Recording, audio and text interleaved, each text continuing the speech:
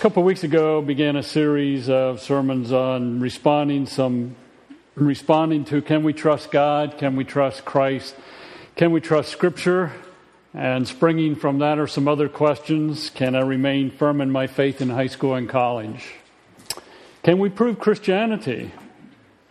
Do we need more answers to reach unbelievers? Do we need to fear what unbelievers fear? Is there proof for Christianity, for evolution? Should we try to prove our faith to our children? Can we trust God? Maybe Islam is correct. And as we work through Hebrews 11, we found that faith is central, taking God at His word. This morning we want to look at another portion of Scripture coming from 1 Peter. And as we look at that portion of Scripture, again, finding that faith is critical. From faith springs a lot of answers, and we'll be giving them in the weeks to come. So let's take a moment in silence, pray together, then we'll look at 1 Peter. Father, we thank you for giving us your word. We thank you for the life we have in Christ. Thankful for the Spirit that you are given to live in us, to work in us. As we look at some of 1 Peter this morning, Father, we want to be open to you, sensitive to you, eager to apply your word in our lives. For it's in Christ's name I pray. Amen. I invite you to turn to 1 Peter chapter 3. We'll read several verses and then we'll be looking at the context of the passage. 1 Peter chapter 3, verses 15 and 16. But in your heart set apart Christ as Lord. Always be prepared to give an answer to everyone who asks you to give reason for the hope that you have. But do this with gentleness and respect, keeping a clear conscience, so that those who speak maliciously against your good behavior in Christ may be ashamed of their slander. Fox's Book of Martyrs contains the history of those who lived and died for Christ during early church history. Around 274 to 278 A.D., Agabus, a young gentleman who sold his estate, gave the money to the poor, was seized as a Christian. He was tortured and then beheaded at a city within a day's journey of Rome. Marcus and Marcellus were twins, natives of Rome and of noble descent. Their parents were heathens, but the tutors to whom the education of the children was entrusted brought them up as Christians. Their consistency at length subdued those who wished them to become pagans, and their parents and whole family became converts to faith that before they had reproached. They were martyred by being tied to posts and having their feet pierced with nails. After remaining in this situation for a day and a night, their sufferings were put to an end by thrusting lances through their bodies. Zoe, the wife of the jailer who had cared for the before-mentioned martyrs, was also converted by them and hung upon a tree with a fire of straw lighted under her. When her body was taken down, it was thrown into a river with a large stone tied to it in order that it would sink. The account of some individuals who experienced persecution and death for their faith. As we think about the book of 1 Peter is written to people who are being persecuted for their faith. And according to chapter 1 and verse 1, it's written to God's elect, strangers in the world. And it's important to keep in mind that as you read 1 Peter and we discuss 1 Peter, that it's directed to God's elect and again to strangers in the world. He goes on in chapter 1 to strangers scattered throughout. And he lists Pontus, Galatia, Cappadocia, Asia, and so on. The people he's writing to, I guess I'm losing power in that. The people he's writing to are in what we call Asia, in some of the cities there. They were being persecuted. They were going through difficulty for the sake of Christ. Their faith is being tested. Look at chapter 1 and verse 6. In this you greatly rejoice, that is, in the salvation you have, though now for a little while you may have had to suffer grief in all kinds of trials. These have come so that your faith of greater worth than gold, which perishes even though refined by fire, may be proved genuine and result in praise, glory, and honor when Jesus Christ is revealed. Writing to God's elect, strangers in the world, and their faith is being tried. The flow of 1 Peter, he mentions that they're God's elect, they're strangers in the world. In chapter 1, 3 through 12, he talks about the great salvation that they had experienced. And then he tells them how to respond to the great salvation in chapter 1:13 through chapter 5 and verse 11.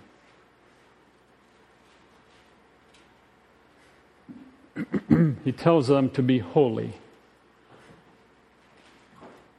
to live as strangers in the world, to love one another deeply, to get rid of certain things such as malice, deceit, hypocrisy, and so on.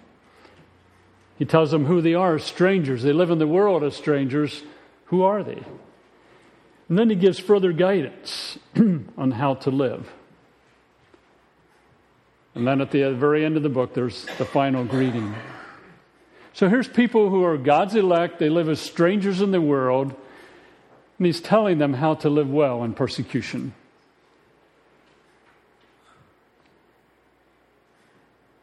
He talks about submitting to authority. He talks about slaves submitting to their masters. Wives in their response to their husbands. Husbands in their response to their wife. He talks about living in harmony with one another. And don't be shocked at the trial that you're going through. Now, as you think about 1 Peter, it's always important to understand the flow and the context of what is taking place. Suppose you were going to go for some surgery. Sam Jumper, as an example, is going to have a heart cath done tomorrow. And they were not concerned in any way, shape, or form about his medical history. The doctor says, show up tomorrow. And Sam says, you want to know anything about me? I don't need to know anything about you. I think Sam would kind of back off and say, I'm not so sure about this. In the same way, sometimes we jump into Scripture. What's happening in the flow of the passage in the context? And some things we need to think about in relation to 1 Peter chapter 3 and verse 15 is the fact that the readers were strangers in the world. Clearly stated in chapter 1. And then look at 2 and verse 11. Chapter 2 and verse 11. Dear friends, I urge you as aliens and strangers in the world to abstain from sinful desires. Now I'm looking for some response. When you think of living as an alien or a stranger in a country, what's that like? To live as an alien or stranger in some country, not your home country. What's it like?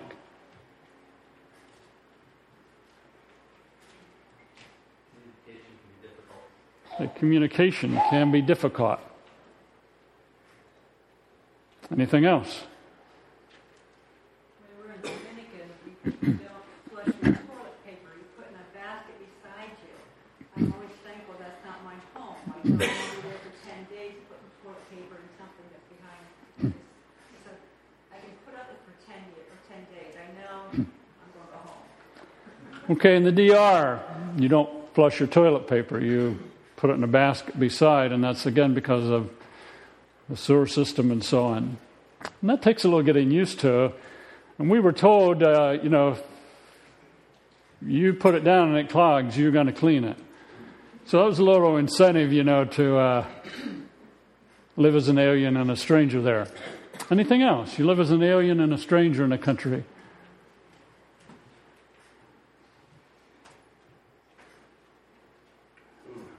Food. You might not always like the food, or you try some food that is different. Now think about these people. They're living as aliens and strangers in this world. Very important, because they're not going to live as the world lives. Coming through very, very strongly in this book is also the fact that Christ suffered. Look at chapter 1 and verse 18.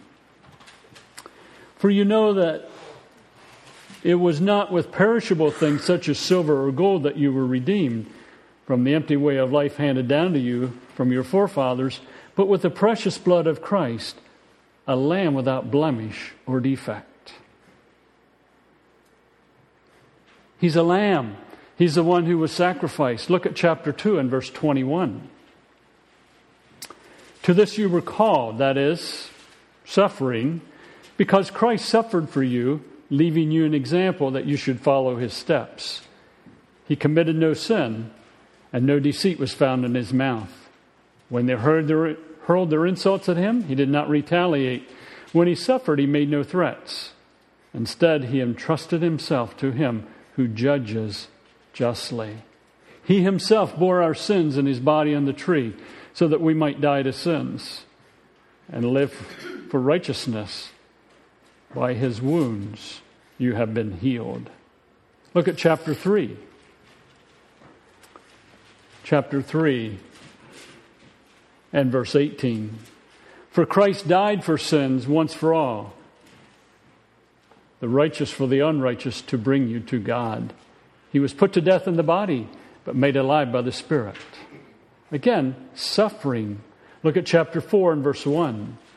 Therefore, since Christ suffered in his body, arm yourself also with the same attitude, because he who suffered in his body is done with sin.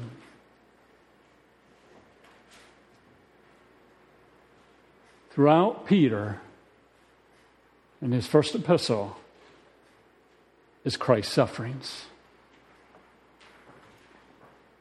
Also, in 1 Peter is the suffering of believers. We read earlier chapter 1, verses 6 and 7. Look at chapter 2 and verse 12.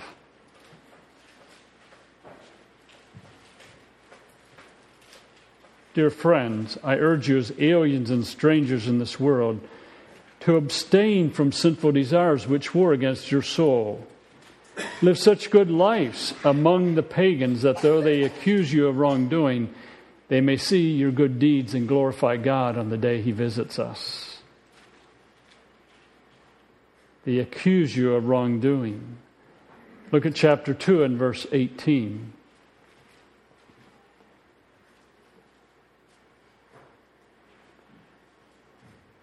Slaves, submit yourselves to your masters with all respect, not only to those who are good and considerate, but also to those who are harsh. For it is commendable if a man bears up under the pain of unjust suffering because he is conscious of God. But how is it to your credit if you receive a beating for wrong and endure it? But if you suffer for doing good and you endure it, this is commendable before God. Clearly stated in verse 20, suffering for doing good. In chapter 3 and verse 13,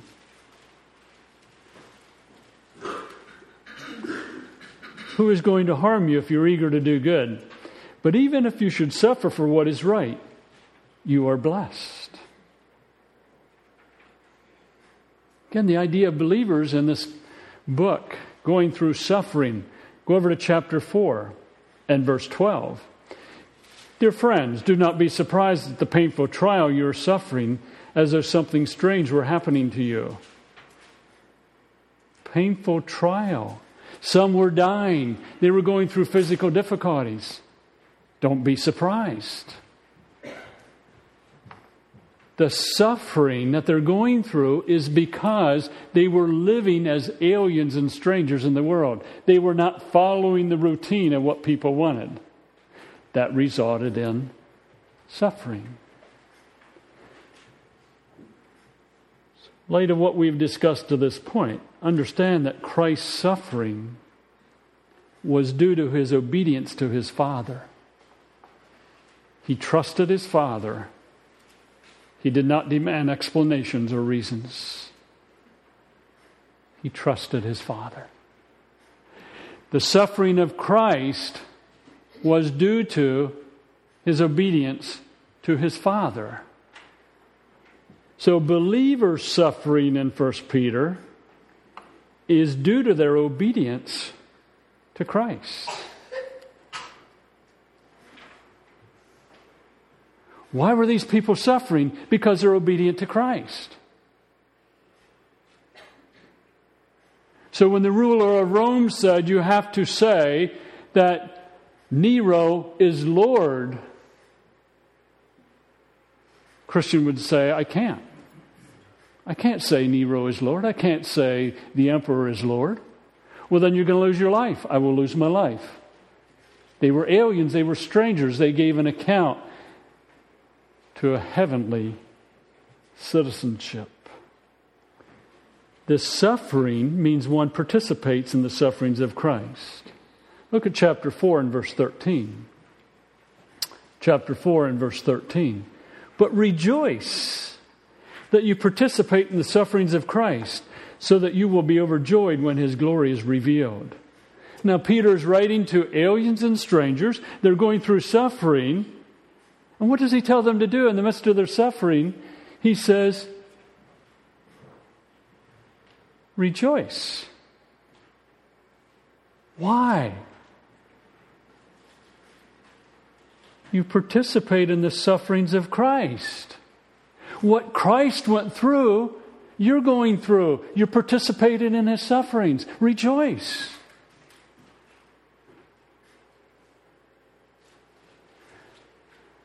So next Sunday morning, Joe comes and says, I'm really rejoicing. And we say, why are you rejoicing?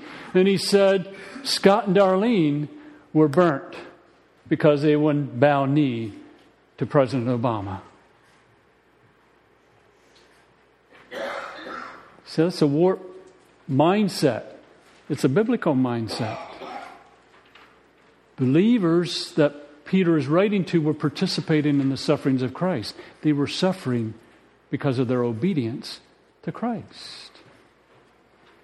It is natural to suffer when we're aliens and strangers in a world that moves in the opposite direction.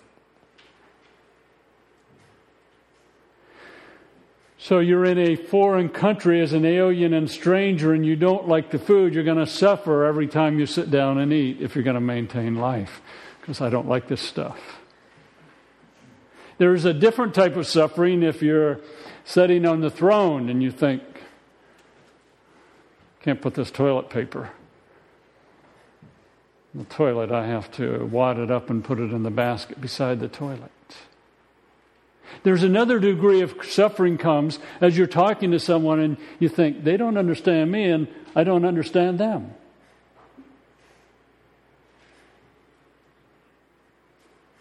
The people to whom Peter is writing were living by a different master.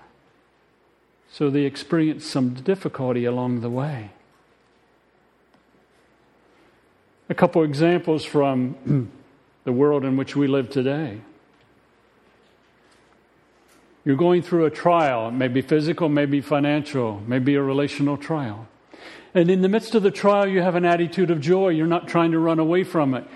You're trying to milk it for all it's worth. You want God to build character into your life and perseverance. And you're rejoicing in it. And someone says, what's happening in your life? You seem to be pretty joyful. Well, I'm going through this great trial. Well, how can you be joyful? I'm marching to a different master. You're crazy. Get out of your trial. Get over it quickly. That's a degree of suffering because we're living by a different master. Suppose on a job setting you're talking about the issue of marriage comes up, and you give your views on what marriage is in light of Scripture. And someone says, you believe that old stuff from many, many years ago? You think that's still worthy and can be used today? Well, that's what the Bible says. Oh, you believe in that book too? You need to come into the 21st century. And they poke fun at you. That's suffering because we march to a different master.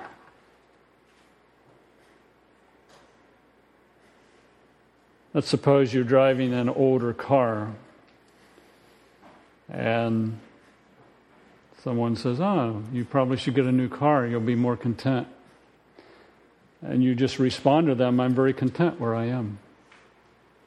Nothing wrong with a new car, but I don't have to have it. I can be content with the one that I presently have. You crazy? New is better. You got to always have the latest. Whether it be a car, computer, or phone, or whatever. I'm just content. With that is going to come a form of persecution. Like, what's wrong with you? When we think about 1 Peter chapter 3 and verse 15, setting apart Christ as Lord and being prepared to give an answer, that again is in the context of relationships. When Peter says, set apart Christ as Lord, be prepared to give an answer, the relationships that he's talking about, look at chapter 2 and verse 13. Submit yourselves to the Lord's sake to every authority instituted among men, whether the king is the supreme authority or to government or governors who are sent by him to punish those who do wrong and to commend those who do right. Now try to project yourself back to the people to whom Peter is writing to. Nero is on the throne, we'll say. He's ruler. He is persecuting people. Your property is being confiscated. They're taking money out of your bank account. And some unbeliever comes into a church service, and the person speaking in the service says, you are to obey those in authority over you.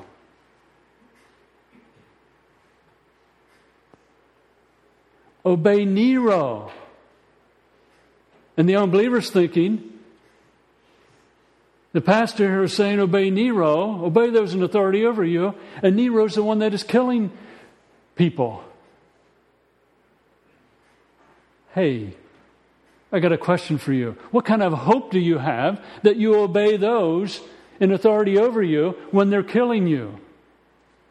Tell me about your hope. That's in the context of relationships. Notice in verse 18, in the context of relationships, slaves, submit yourself to your masters with all respect, not only to those who are good and considerate, but to those who are harsh.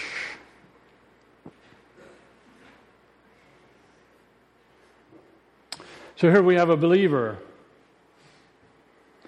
Jim is a believer and he's a slave along with his family. Danny is his master. And Danny, for sake of the illustration, is not a believer, and he's just really cruel to Jim. And Chip says to Jim, Chip's an unbeliever, for sake of our illustration, Jim, I don't think I would take what you do from Danny.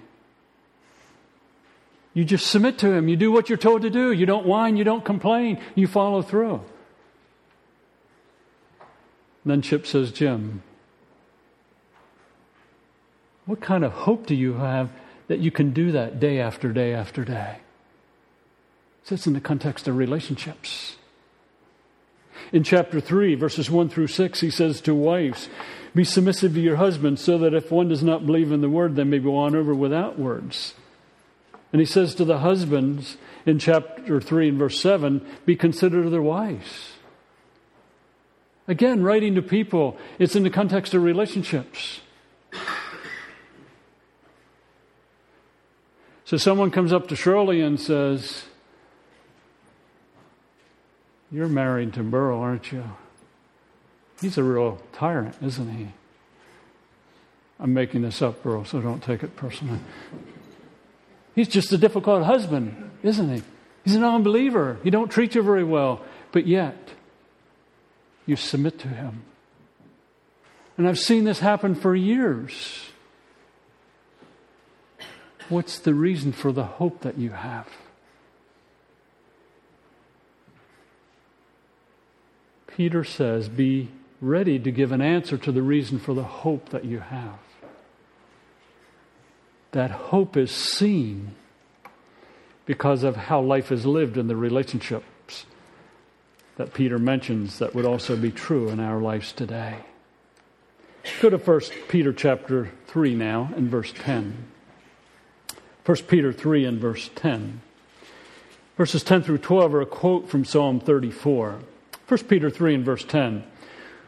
Whoever would love life and see good days must keep his tongue from evil and his lips from deceitful speech. He must turn from evil and do good.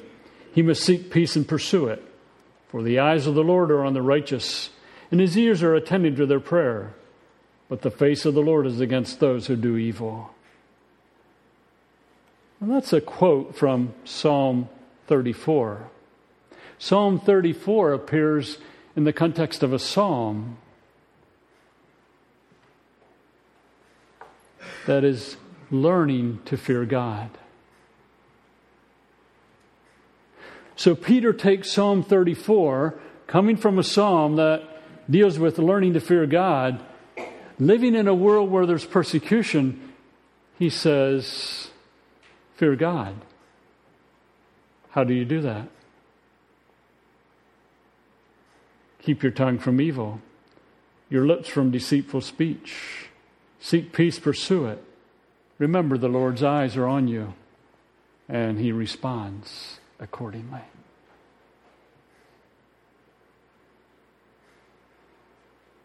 Fearing God in the midst of a difficult life. We read several of these verses before. Look at verse 13 of chapter 3. Who is going to harm you if you are eager to do good? But even if you should suffer for what is right, you are blessed. Do not fear what they fear. Do not be frightened. Peter talks about being blessed. If you suffer for what is right.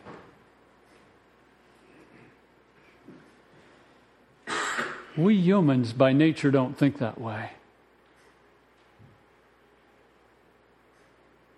Peter says you're blessed.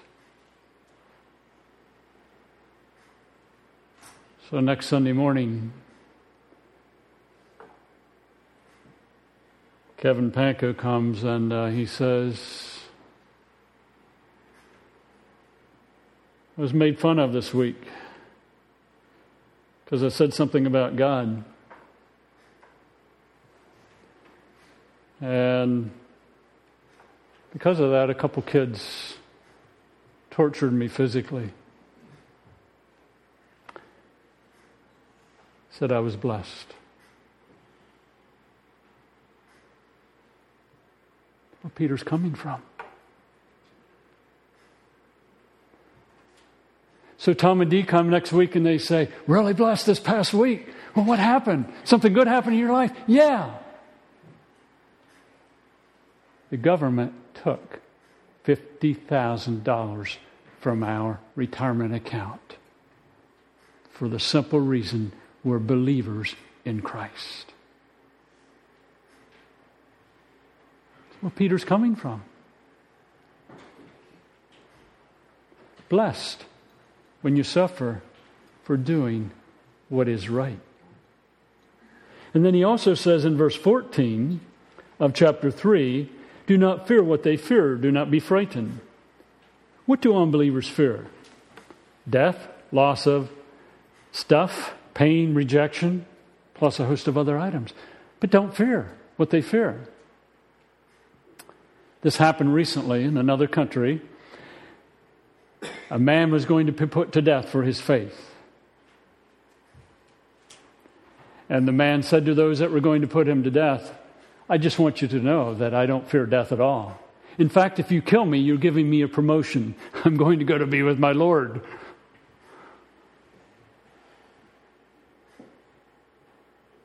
And they said, well, then we won't kill you.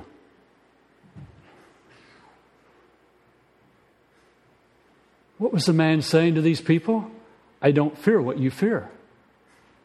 That is why in Hebrews, property could be confiscated and it didn't consume believers because they didn't fear the loss of stuff. Because they're aliens and strangers, their citizenship is in heaven. But all, again, in the context of faith in Christ.